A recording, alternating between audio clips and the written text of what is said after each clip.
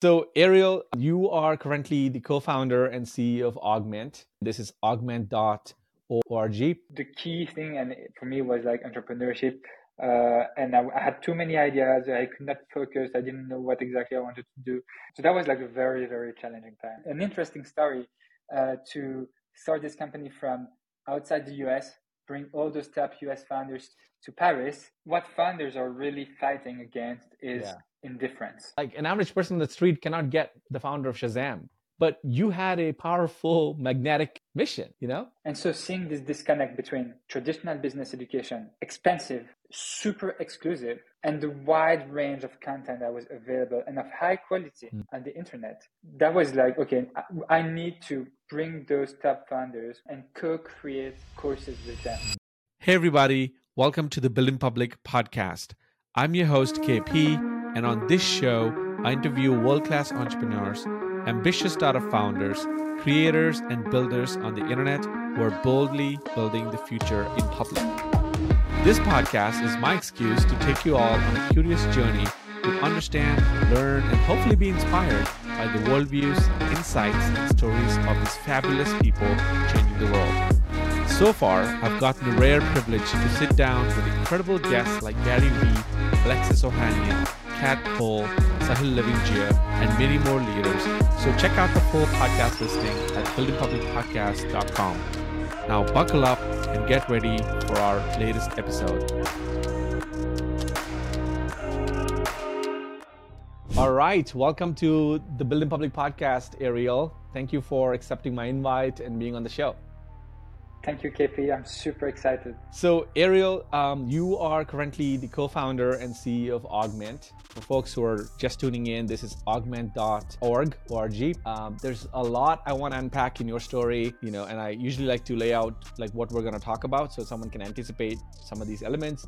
So we're going to cover the origin story of Augment. We're going to cover what drives you, your mission, behind this company. And we're going to cover a handful of key inflection points from the beginning to today. And we're right now, as we record, this is January 2024. And I wanted to also learn about some of the difficult and hard barriers you had to break through, because every founder has those that you overcame through Augment's journey. And also want to learn a little bit about your roadmap, what's coming down this year. I'm sure you have a lot planned. And of course, I want to learn about, this is a self-awareness question at the end, which is like, what pitfalls do you anticipate, and what are your thoughts around it? Something that I do as a personal exercise when I go into a new year, I always think about what are the 5 ways I can fail. Like Charlie Munger has a great line, like, show me the area where I'm going to die. I'm not going to go there. I think so. Yeah. So that's sort of what I have in the agenda. So let's kick it off with the origin story. Tell me how Augment got started. Let's go. Thanks for having me. I must tell you that I'm quite excited because I'm a strong advocate of building in public. Yes. And we will touch upon that. But building in public has changed my life and brought me to where I am today. So wow. I'm a big fan of the. That is the only quote I needed from this episode. So I think we can wrap here. Just kidding. Let's go. But no, thank you. That means a lot. And I know I have a similar story to yours about building in public. So I would love to unpack that in a second. But yeah, let's talk about the origin. So the origin story, Augment. So first, what it is, we're building an alternative MBA. So super high quality business courses with the best founders, executives, CEOs in the world. So we've built classes with Jimmy Wales, the founder of Wikipedia, Chris Barton, the founder of Shazam, Steve Chen, the founder of YouTube. We've got the founders of Waze, of Line, of Eventbrite. We had the chief of staff to Jeff Bezos, the right hand of Eric Schmidt at Google. So it's really like building a premium online business education that's affordable, but also grounded into the realities of business from companies and products that we know of and we use in our everyday life. And so we have some sort of like emotional engagement towards. So this is Augment. As you may hear, I'm building this company from Paris, France, hence my French accent. And so it's been an interesting story to start this company from outside the US, bring all those top US founders to Paris, film classes with them here, and then of course sending them back to the US. And the origin story was that I'm not a business person. I went to college and I studied history. I was passionate about reading, about writing, about history stuff. But then I realized that, okay, I learned the concept of startups and entrepreneurship, and I really wanted to do it myself. But I knew nothing about business, nothing. So I had to learn. The natural move for me was to go to business school. And so I got into HEC, which is the top one business school here in Paris. But at the same time, I consume content on the internet, podcasts like this one, YouTube videos, newsletters, etc. And I realized while I was at HEC, this top MBA, top business school in Europe, that I was learning so much more online by myself, just learning from experienced people who've done it in the past. Right. And so seeing this disconnect between traditional business education, expensive, super exclusive, you cannot unsee what you, yeah. Wow. It's fascinating. I think I can resonate with so much of what you just talked about, right? Which is the traditional classroom, education. Now, business education is one angle, but there's so many adjacent, fields also that are missing out on, tapping into actual practitioners' knowledge and insights, right? Because you can tell the difference between someone who is academic versus someone who actually has real life battlefield experience when it comes to experiments in business, So 100%. For instance, we have the founder of Line on Augment, and he gives a class on crisis management. Wow. So when they put the first scooters on some US campuses, some kids got hurt. Yeah. And he had to talk to the parents. And that's the example he takes about crisis management and how you manage these situations. Right. We have the founder of Shazam teaching about how do you build frictionless products. And the Shazam app is arguably one of the most frictionless products in this world. 100%. You've got like the founder of YouTube on how do you sell a company. He sold this company for 1.7 billion to Google within the first 15 months. Right. And so it like bringing those amazing, incredible stories to applicable lessons that you can use in your everyday life. And this is what I love about the internet. And we just like curate that, package it into a very efficient, succinct lesson that we deliver online. But what's available on the internet, it's insane. It's insane. Right. So I one question that comes to mind naturally is I'm trying to picture myself in your shoes when you had this sort of slow realization over the course of 2 years, and you were like, okay, there has to be a better way. Something has to exist that is an alternative. And that's your catchphrase, right? Alternative MBA. And so what is the next immediate thing that you did? Like because I'm looking at the roster you have today, which is the founder Shazam and YouTube. And these are, I'm assuming they all must have come later, obviously. Like what was the first yes that you heard from? And like, what was the thought process that was going on in your mind about pitching and getting these people on board? So when we got the idea, of course, we're like two kids in France, no connection whatsoever to Silicon Valley. Right. And so we did the most simple and the only free thing that we could do was just cold email everyone. Wow. I cold emailed everyone in Silicon Valley. And one day, Chris Barton, who's the founder of Shazam, got back to us and was like, okay, this looks interesting. Let's have dinner. And you were still in Paris? Still in Paris. And we said, of course, let's have dinner. And so we flew to San Francisco, sat down with him. We had dinner, and the rest is history. And I was still on the phone with Chris today. He became a good friend. Wow. And so, yeah. So he was the first yes. He was the first He was the first yes. And once you get the first yes, suddenly you hear yes more and more often. So I'm curious. To the point where no one says no. Right. I mean, of course. I mean, I think what I'm curious is, first of all, congrats. That was amazing. That kind of high agency move where you just emailed without waiting for anyone's blessing or permission. What I want to understand is if you look back and reflect on that pitch that you wrote, the email copy, whatever, what was the appeal of that, you think, from the like objectively? Like what do you think stood out for Chris? This is an interesting question. I think he was at the time of his life where it was a lot more about giving back. Yeah. and building a legacy than anything else, and that he needed some platforms, and Like so like an he was outlet, indeed in. like an outlet. Yes, Yeah. exactly. He was in this phase, and I believe he was just curious and we had nothing to show. We had nothing to show. But he was curious, and having done an MBA himself, I believe he also resonated with the Resonate. mission. Yeah. That's, one theme that I'm hearing across so many founder stories is the mission is so important. And Yeah. we like to think that, like, generally business school also teaches you that mission is like some, gibberish and some like jargon, put some buzzwords, but it's actually, it's not true. Obviously, I'm sure you know this, but a great mission is a magnet that attracts Yes.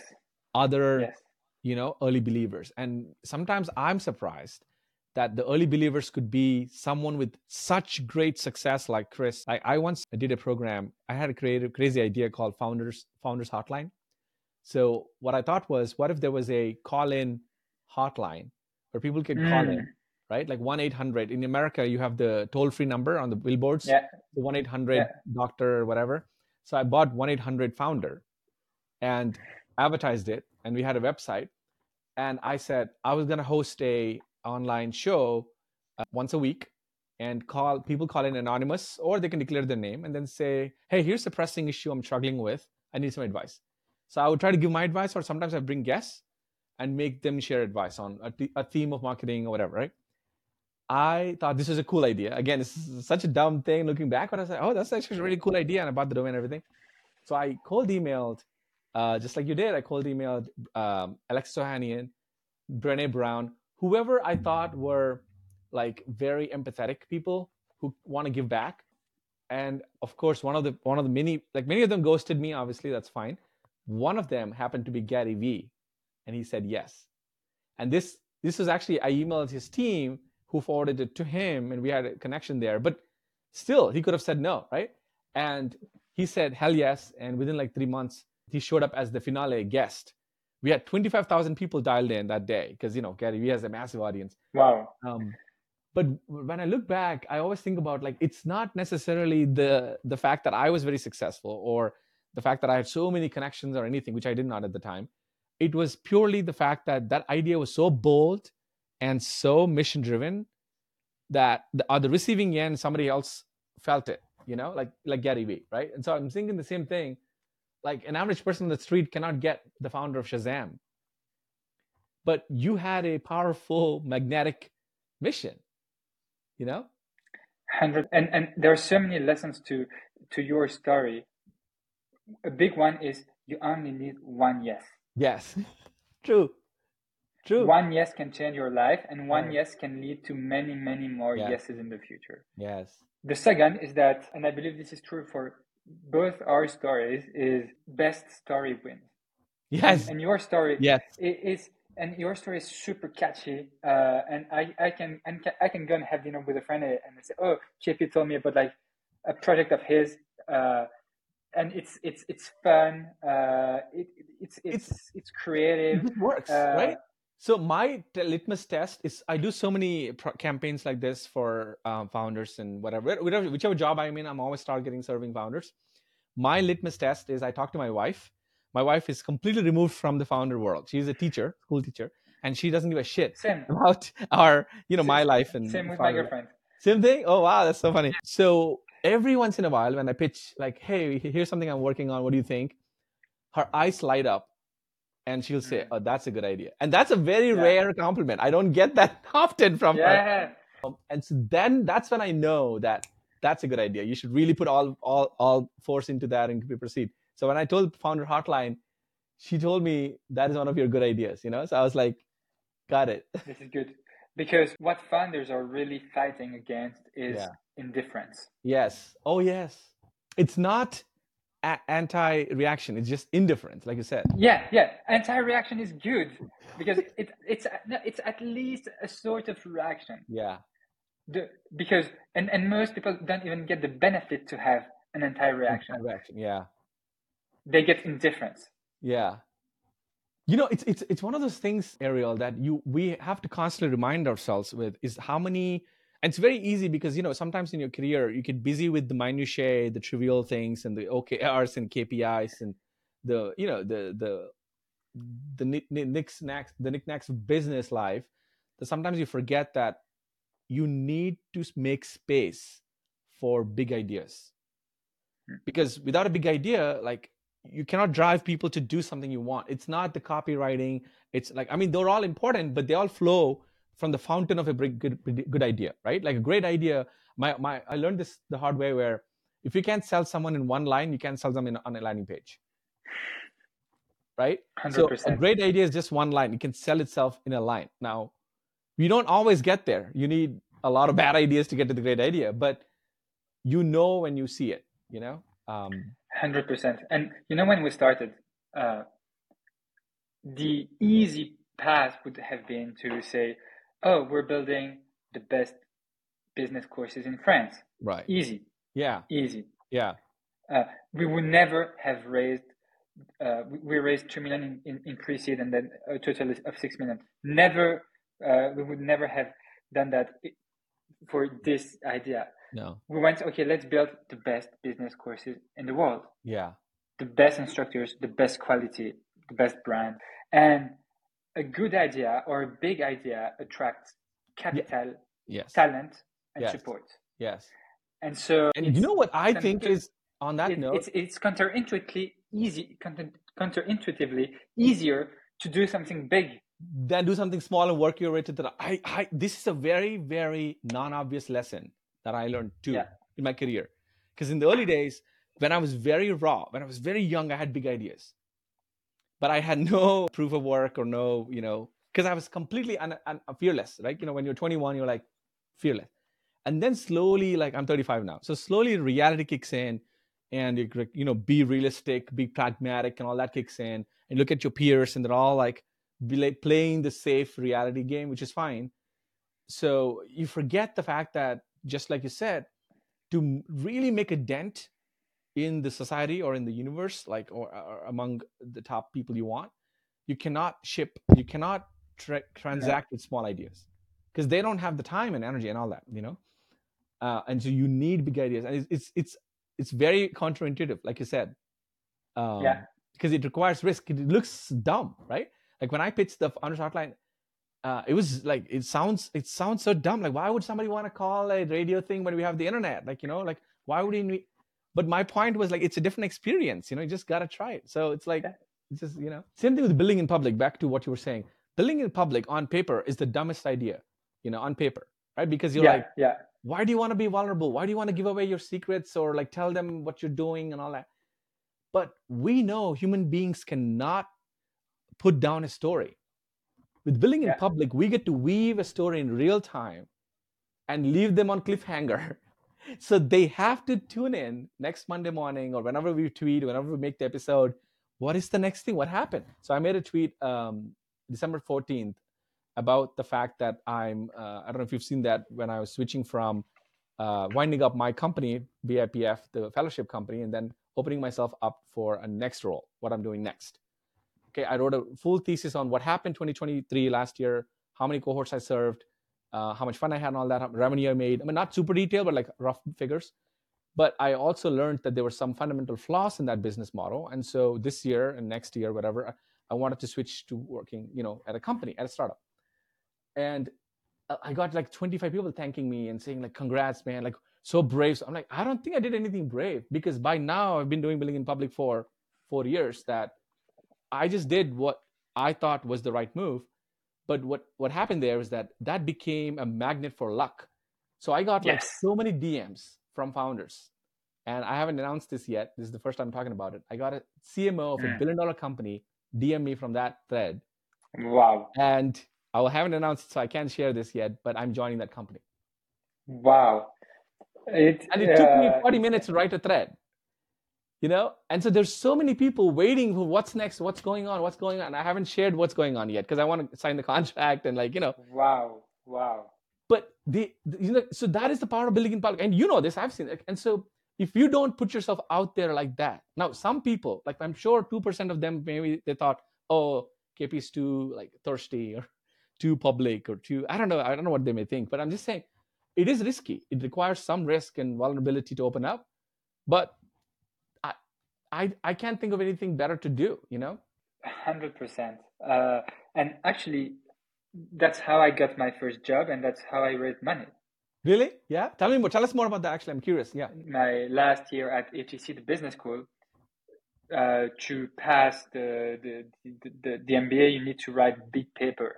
Okay. And I was like, there is no point. No one is going to read that ever. Maybe my professor will skim through it for like 5 minutes, but that's it. So I just published it. I turned that into a series of blog posts on the creator economy and media businesses, and I just published that online, which got me in touch with the founders of JellySmack, a multi-billion-dollar company. They were like, "This is interesting. Come work with us," which I did. That's your yeah, that's I saw that on LinkedIn. You were Yeah, running a theater program for them. Exactly. So I was working at JellySmack. It's like big creator economy company. So they go to YouTube stars and they bring their content to other platforms. So mainly Facebook, Snapchat, Instagram, and TikTok. And I got the opportunity from these blog posts to build the celebrity business for JellySmack. Wow. So going to athletes and chefs and comedians and TV stars, and offering the JSMAC products and services. That's how I learned how to reach out and connect with pretty much anyone. That led to Augment later on. But had I not published this piece, I would never have gotten this job, The other thing is even the funding announcements that you publish, and I think one of the recent ones, you made a thread about it, and in the thread, of course, there was the announcement, there was a talk about the funding round and the raise, but to be honest, that was only 10% interesting to anybody like me, because that's like, of course, it's, you got the funding, it's sure. The 90% that was interesting was your beliefs around why Augment should exist, what do you believe, and and that is a authentic, unique belief that you have, right?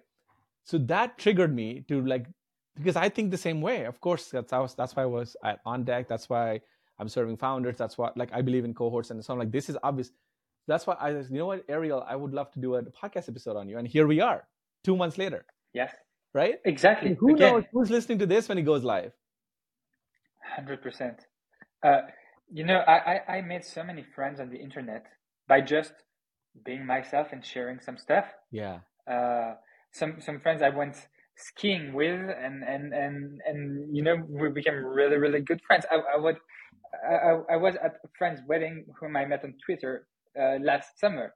Wow. But just because there's so few people being out there and sharing genuinely. And that's the key part. That's the key part, right? That's the key part. Of course.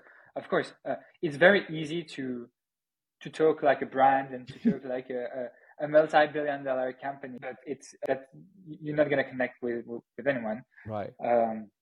It's the genuinely part that's of course super important. So one other factor that I always top of mind for me is I was reading this biography, Shoe Dog, by Phil Knight, right? Nike's founder. Yeah, I have it just behind me. Do you have it? Yeah. It's on my nightstand in my bedroom, and I was reading, like, I'm like underlining, and oh my God, it's one of my favorite books. One of the things what he talks about is that he says he wishes he documented, I'm sure if you remember, he wishes he documented more of the first 5, 6, 7 years journey, right? Because he completely forgot about all the decisions they took, all the ups and downs and highs and lows. After they go to IPO, of course, then you have like a staff and you have like people document. And he always says, like, I just wish I documented the first 10 years of the company. And I think that's one of the things that I love about building in public is that I have a record of everything. I mean, not like, I love it. Not everything, but like the big inflection points, right? I never thought of that this way. But think about it, like, and so people are always afraid, like, what if that doesn't work and you have to be embarrassed about that thing? I'm like, okay, fine. So what? But what if it works? Right? 100%. The upside is so much higher than the downside, right? And what if building it in public makes it work? Yeah, exactly.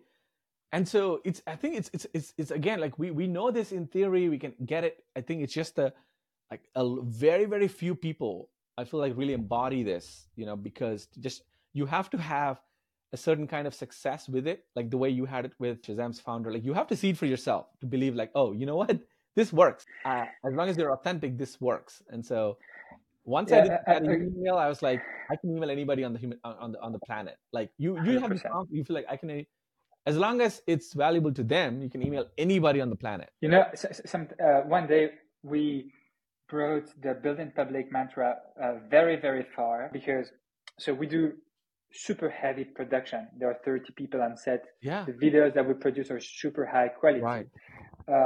And so there was this investor that I really wanted on my cap table. And so I just brought him on set. Nice. So that's like next level building in public. You bring someone. Yes. To just because you want this person to see you in action, and that convinced this angel investor to invest in the company, because actually what you do by building in public, you tell people, this is real, this is legit, look at the progress. One step further is like building in public physically, having this person watching you build the product or whatever. So that was very fun, and of course production and filming sessions are super they're always fun. So. I was going to ask you about that actually. How did that come about? Like, how did you make like the first ever course creation happen? So 2 years ago, I knew nothing about production. Yeah. Nothing. Wow. And because it's very apparent. Like, it seems like you didn't go to film school or anything, right? You went to business school. No. I knew nothing about that. Turns out it's not that hard, because you don't need to do it yourself. You can just pay people to do it. And so that's what we did. I interviewed tens of production companies. Some of them were like too big and too expensive, and they don't even want to talk to you. Some of the ones were just like one random guy saying, yeah, I can do it for super cheap, and you don't want that either. So you had to find the right balance, which I believe we did, because we did 12 filming sessions with the same production company. We've been super happy with them.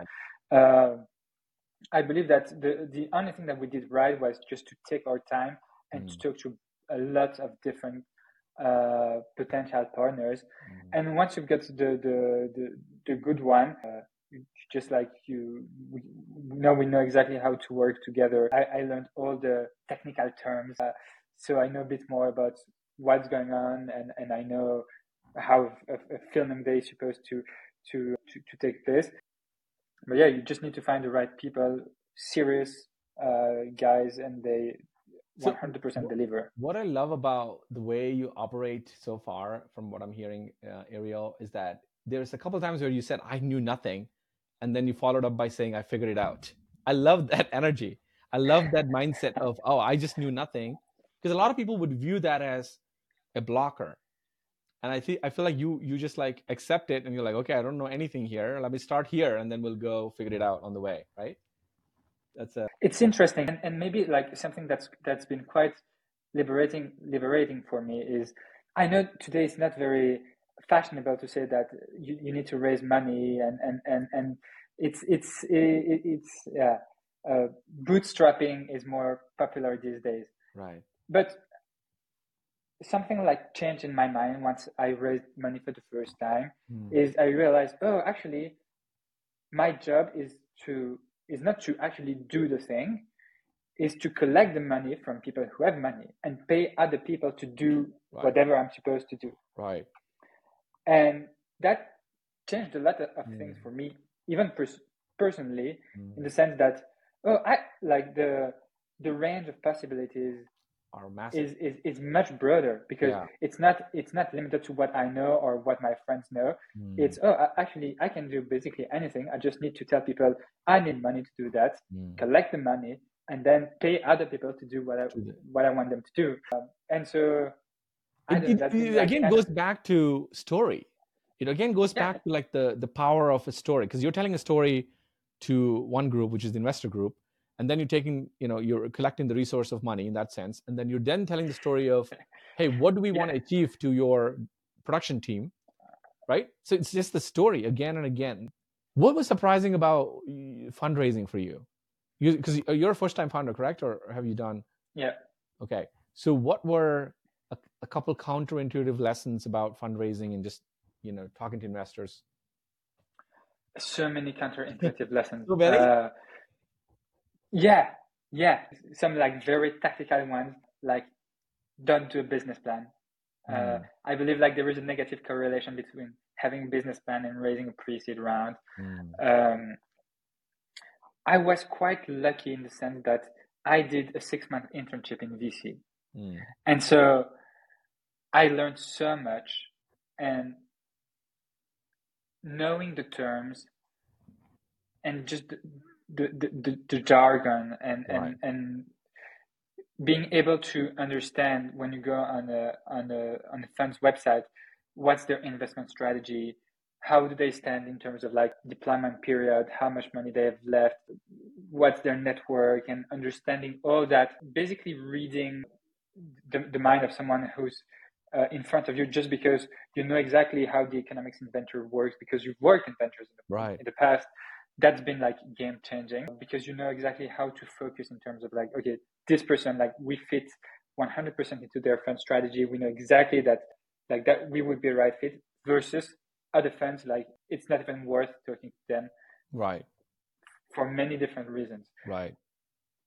I think so people it's like want in any negotiation, it's just like understanding the other's viewpoint, which may be a bit obscure when you're a founder, but really studying the economics of venture funds and how they plan to generate returns, and what's like a great return for one fund. Maybe it may be different for another one, and just understanding that and then calibrating your pitch to the investor, super important. Right. With Augment, what do you see in the long term? Like, are you envisioning a 10-year plan in your head? Not a plan, like a business plan, like with the Q1, Q2, Q3, Q4, but like, do you see a massive company could be formed from here? So the 100-year plan. I love that. It's not just 10 years, 100 years. Yes, I love that. Is to build the best business courses in the world. And so the mission is so, it's so simple, but you know, like, and I love just to wake up every day and we picked one thing. For us, it's like business courses, and our mission is just the best in the world. Just this, we do one thing really, really, really good. And I believe I want to be the next HBS, a super high quality brand of online business programs, grounded into the realities of business, by the people who've done it in the past. That's Augment. That's the vision, and that's, I don't know. This, for me, it's like the most exciting business I could ever dreamed of building. And your current ICP is someone who is on the fence of joining a traditional MBA program, or someone who may have joined it but they want to augment like their learning journey? The main ICP at the moment is really doing this 0 to 1 for people who know nothing about business.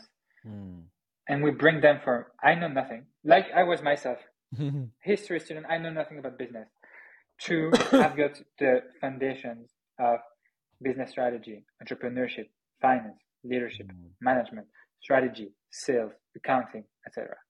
So we do this 0 to 1. If you're like super experienced, don't do Augment. Go do a traditional MBA or do a very specific online marketing program or whatever. But it's been fascinating to meet with all the students we have. They come from so many different backgrounds. We got like a lot of doctors, designers, data engineers, scientists, people who know nothing about business, and we're the 0 to 1, making those seemingly complex topics easy to digest, very like super tangible, because based on real products and services that they use and they love. Right. So when you started this, were there other competitors or players in the space? Like, what comes to mind is Masterclass, because that's their course product, right?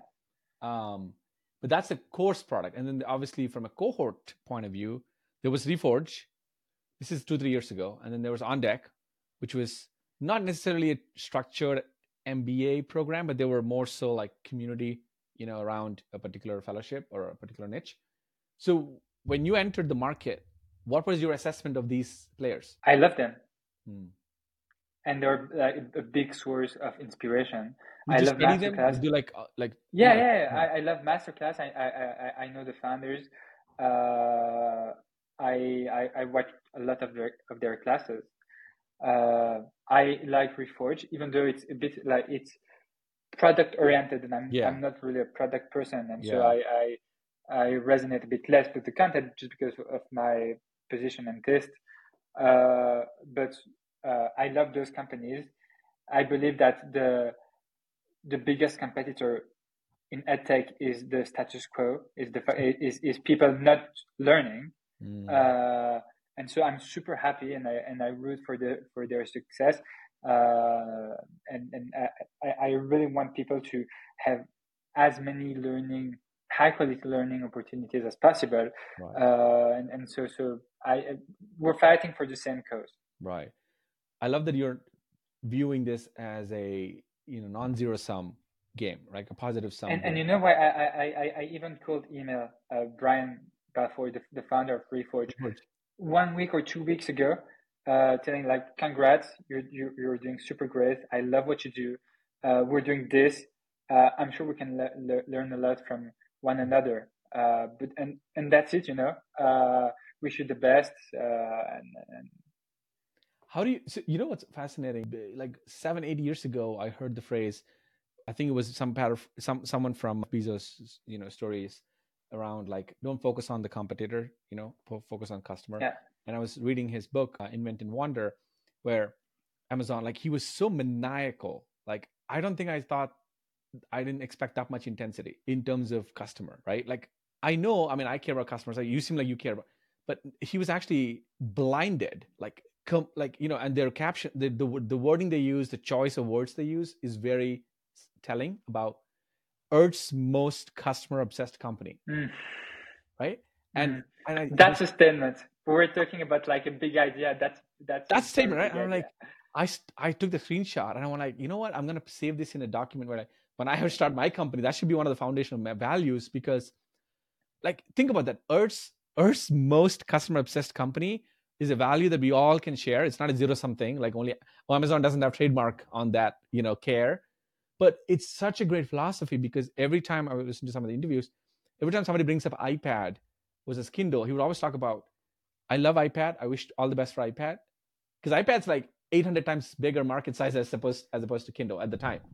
But he would say, you don't understand my audience. Jeff Bezos was saying, my audience is different. They want to hold something in their hand late at night with no special lights and apps and games and shit, and just tap tap tap and black and white read. And so my audience want to continue the love for reading. So the way I felt that he was obsessed about understanding that customer base ICP, he almost didn't care about. I mean, like he almost didn't not care, but like he didn't like worry about the other players who were doing other things. And I thought in a market like yours, and there's so many markets. I talked to Beehive co-founder CEO, where there's Beehive, there's Substack, there's ConvertKit. Like some of these markets have multiple players. So like you have to have that kind of maniacal, relentless focus on the customer. Otherwise, your attention can get just drifted away into like what competitors are doing. Let's play catch up. Any entrepreneur would tell you that it's so easy to go on someone else's website and say, oh, this is such a good idea. This is why they're doing so great, and try to copy and implement that into your product. It never works. Works. Yeah. And it's never the right way to have an idea. And and we've done it a few times, and always we realize, oh, actually maybe they did a mistake, or maybe it's just like the tip of the iceberg, and we don't know exactly why they do it this way, and we are in a different business, and we've got a different ICP and brand and persona and go to market or whatever. So 100%. Yeah. I also want to share something that came to mind, Ariel, which is I think you'll appreciate as a founder in the same situation. I mean, I love these founder stories, man. As you can tell already, I'm a huge nut about early stories of great founders because I feel like that's where the magic is, right? Um, So this is like, I took notes on this the other day. I was listening to a podcast called Founders by David Sendra. Love it. Love it, right? Like, oh, shout out David, such a Love great it. guy. In one of the episodes where he's talking about, of course, the founding of story of Amazon, what I loved there was the year Amazon was founded was 1994. 2 or 3 years into the game, they were still like figuring out their MVP and figuring out their, and it was so niche that they were only selling books online, right? It was just books, which is crazy to think about. Such discipline with ICP, like with the niche, just books, nothing else. But his pitch to investors was, we're going to build the everything store. So from day one, he knew we're going to build, you're going to buy whatever you want. You can buy boats today on Amazon. You can buy whatever. But his focus, maniacal focus again, was just on books and getting that right. Like you said, like highest world-class experience on books, right? I took notes on this because I Googled to see how big Barnes & Noble was. And Barnes & Noble in America is the retail physical store that as you may have heard. And they were $2 billion in revenue, 2 billion, and they had 20,000 employees at the time. That is when Bezos decides, I'm going to go against them. How much balls and guts should you have to think, that is the biggest competitor in the area, in the space, I'm going to go after them? And of course, they scoff at him, they laugh at him because they're like, you're a Lilliput, like a minnow compared to how big we are with 20,000 employees. But he didn't care, obviously. He was betting on the internet. And so they come join the party 3 years into the game. They have a .com website also, but they're not as focused as he is in the internet store. They're still doing retail and all that. So eventually they lose out. And the CEO invites him to buy Amazon. And he laughs and he says, no, you can't buy us. Of course not. I'm not going to sell Amazon to you. And the guy threatens him by saying, no, we're going to do like video games, DVDs, other things on our .com. And Amazon is like, I don't care, I'm going to do it too. I'm going to do it too. So I thought that was such a huge reminder, because we always sometimes, especially founders that I talk to, sometimes they get threatened by, oh, there's another big player in the game, right? Like, oh, big whale in the game, and you're a small fish. That is the biggest freaking whale you can imagine. $2 billion in revenue, not valuation, revenue. And then 20,000 employees. And this guy thinks we can do something here. And also I took a note of this, something for me, for my own inspiration. From the founding day to Amazon becoming a $1 trillion company, it was 24 years. In 24 years, a balding guy in New York, and eventually moves to Seattle, creates a $1 trillion company out of thin air. How crazy is that? Dude, think about history of mankind, how long it took for the first $1 trillion company to be created. Thousands of years. And within 24 years, this guy creates the next one. Of course, he was riding the internet wave. But a note to myself I took from that episode was, what is the next wave, KP? And what is your 25-year story? I took my note for that. I'm like, because that's message, right?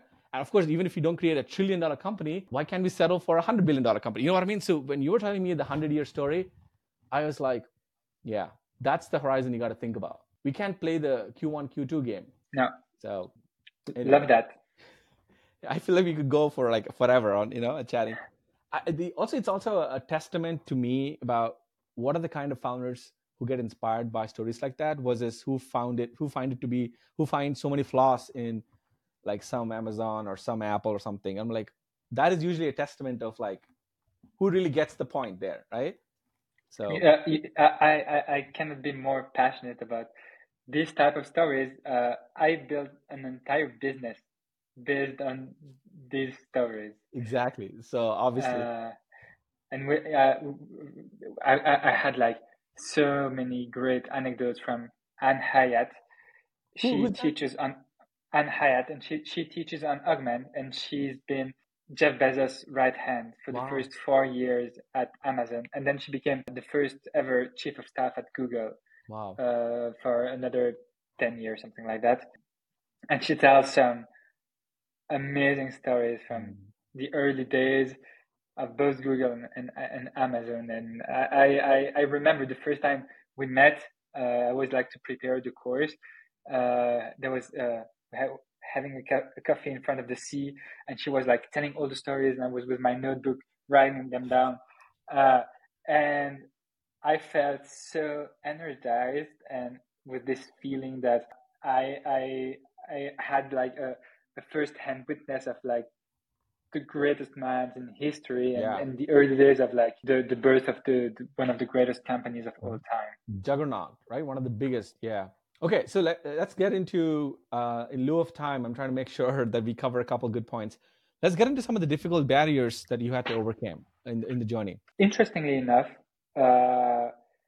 I've been willing to be an entrepreneur for 5, 6, 7 years before I actually started Augment, and I believe that the most challenging period was before.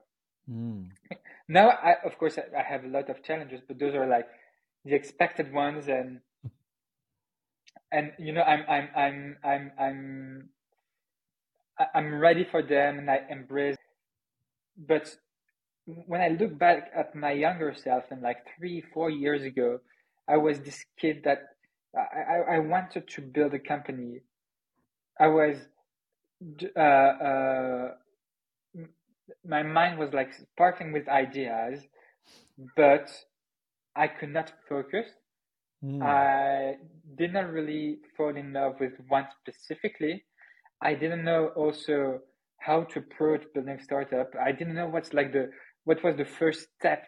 And this period of time where you're just like exploring, it seems like a lifetime. Yeah. You have no you have no idea whether it would end or not, and whether the outcome would be positive or not. And I believe that at that time I was completely lost, working but not enjoying it, and feeling that I was missing on the key thing, and for me was like entrepreneurship. And I had too many ideas. I could not focus. I didn't know what exactly I wanted to do. So that was like a very, very challenging time. What's your advice for someone who is like there today in those shoes right now? Learn as much as you can, and this is also why I'm building Augment. But study business, really, because I believe that my feeling of just not moving forward was because I did not clearly understand what's the right first step, what's the second next step, and that had I had a better business education, or listened to more podcasts like this one, okay, I would have had a clearer picture of the entrepreneurial journey, and that would have been that would have unlocked entrepreneurship slightly earlier, I believe, for me. I think a lot of the times it's just like hearing founders who are 5, 6, 7, 8 steps ahead of us, even like mention what they went through, right? This soul searching and this exploration. That reassurance itself is so soothing. And that's part of the journey. That's part of the journey. And of course, but for me, it's the most painful part, because now I've got a lot of challenges, but I'm not. I know I'm on track, and I know those challenges are part of the journey. Yeah. Whereas in the past, those challenges were, you expect the journey to start, but it never starts, and so you're in like this feeling of despair, and yeah, you don't know whether it's going to end. I was going to ask you this, which is, how did you navigate? Like, how did you manage to arrive at one idea? Because you were talking about potentially 4, 5, 6, 7 ideas in your head. How did you get rid of all of them and just like get the clear focus on Augment? Hundreds of ideas. So 4 is a low ball number. Okay. Honestly, yeah, and every now and then I'm on my computer and I open a file and it's a random pitch deck for an obscure idea I completely forgot that I built like 5, 6 years ago, and I was like, wow, so many different ideas. But I believe that at the end they were all, I don't know, circling around the same, like, media businesses, education, and so I believe that they gravitated towards Augment. Yeah. And I had to combine something that was like visually interesting, and design is very important for us. Teaching about business, because that's part of my journey, and what I want to do. The learn from the best, the celebrity part, connected to my past job. And so I don't know. I feel I gravitated towards this idea, and then it became kind of clear at some point. But I didn't have this big aha moment. I should build this. And actually, I had so many aha moments on very bad ideas that I don't believe in them anymore. Interesting. That is a counterintuitive insight, also, right? I think so. I think Society so. expects like some kind of a light bulb moment, like, whoa, this is a No, um, the, the best ideas are, I don't know, they come from within, and yes, you build conviction over a long period of time, time, and then they become obvious, yes, and it seems that like they've always been there. You've built this conviction over time. But yeah, I was like, oh, I'm gonna build like a premium education platform for kids. Oh no, actually, I'm not really passionate about kids. So what not about? And so you see, like you're playing around with many different aspects, and then oh, actually, all the pieces fit together and it makes all sense. I one of the things that David Sender on the Founders Podcast talks about is that how companies are basically extensions of founders, Yes, I personality, right? Like the 100%. And I feel like the way you described it made me seem like you're kind of like looking in the mirror and assembling the pieces of the puzzle that becomes an image of you ultimately. And then that becomes the company, right? And then open Yes, to the world. I believe that for some people, entrepreneurship is a creative act, Yeah. like painting or like Yeah. writing something. And Chris from Shazam actually told me that one day, that it's putting yourself out there and building something. But and some people create music and some people create companies, but it's comes from the same impulse. Yeah. So one last question, which is, what are some pitfalls and traps that you foresee as of now and that you would love to avoid and be careful about as you navigate the journey? It's interesting. It's now like the company is 12 people. We raised a little over 6 million USD. We've got more than 600 students from 20 plus countries. It all happened super fast. Wow. Like last year, exactly at this time, it was only Roy and myself, my co-founder and myself. Wow. Now we've got a team, and I've never managed and built a team. And my role within the company is changing a lot. I'm learning a lot about, okay, look, what it takes to bring a company from 10 to 100 people. And it's a totally different challenge. And I believe I was a terrible manager. I had no background. No, I believe I'm only terrible. So it's improved a bit, but clearly building a team and just like having people working hard towards the same mission, etc. It's hard, it's tough, and so many challenges and new things that I knew literally nothing about 1 year ago. Funny enough, last week we gave like the beginning of year presentation with the entire team, and I reflected on it and I was like, okay, 1 year ago, I would have been I knew literally nothing about this presentation. I wouldn't be able to believe that I would deliver this speech and this presentation because I knew nothing about the topics I talked about. And so crazy, well, like how much you can learn in a year. Rapid But learning. Yeah. and it's scary at the same time because you say, oh, I knew literally nothing last year. I'm sure that I will feel exactly the same next year. So it feels good and bad at the same time. I think it's just the fastest way to, I mean, a company forces you to level up so quickly, right? Yeah. You're getting your own version of the MBA, even as a Oh manager, yeah, as a it's leader. super meta. So I'm building an MBA, and but that's also an MBA, and so Right. yeah, it's very meta, but I love it. I'm so happy for your journey so far, and it brings me so much joy because your story is so many synergistical elements that we both share. And fundamentally, as how we operate as 100%. founders. Also, funny enough, we see the world and the future in a similar way, right?